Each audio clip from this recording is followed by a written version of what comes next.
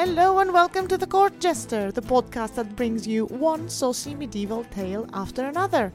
I am Cleopethenu, medievalist and storyteller, and before I dive with you to today's story, I'm going to warn you. This story was written several hundred years ago, so the humor in it is dated at best. It's also misogynistic, ableist, gender binary, absurd, obscene, obscure, and in many ways inappropriate. So if you do not feel like hearing something like that today, that's perfectly sensible and I commend you. And I also think you should come back at a later date when you feel a bit friskier.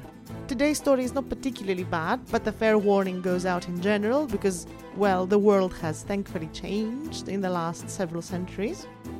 And for the brave and the curious among you that are willing to consume this content in context, let's go hear the story of Walter and Marion.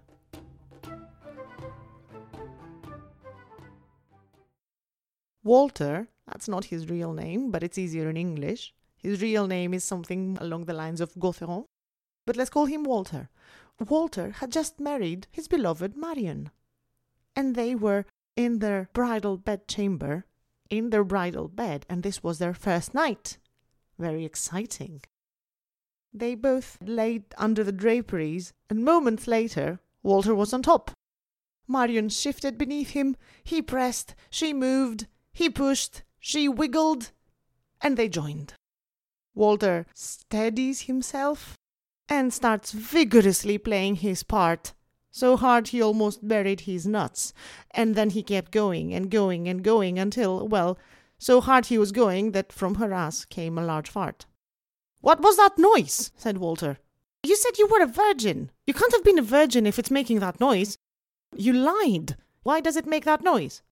"Well, I was a virgin until 2 seconds ago," said Marion, "and you're treating me so nastily that this is what happens. The sound you heard was my maidenhead running away from you." "Oh, God," said Walter. "How long have you been keeping it in? I'm so sorry I had to take it out so violently, but, I've never had this experience in other cunts. I mean, some of them will behave different than others, but generally it went away much smoother. But how long have you been keeping it in? It stinks." With that little trouble out of the way, Robin and Marion went about doing the usual business newlywed couples do.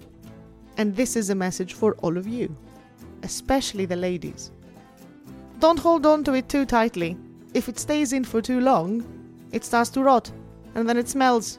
So just give it away, girls. This was the very short and juicy story of Walter and Marion. If you liked what you heard, subscribe to The Court Jester and have a look at the show notes. We have links to the podcast, social media, and other ways to get in touch. I also have links in the show notes to our Patreon page where you can choose to be our supporter and give me a sense of achievement because this is my labor of love and I don't otherwise get it. It will also give me the ability to bring you more stories from the Middle Ages. So thank you for listening.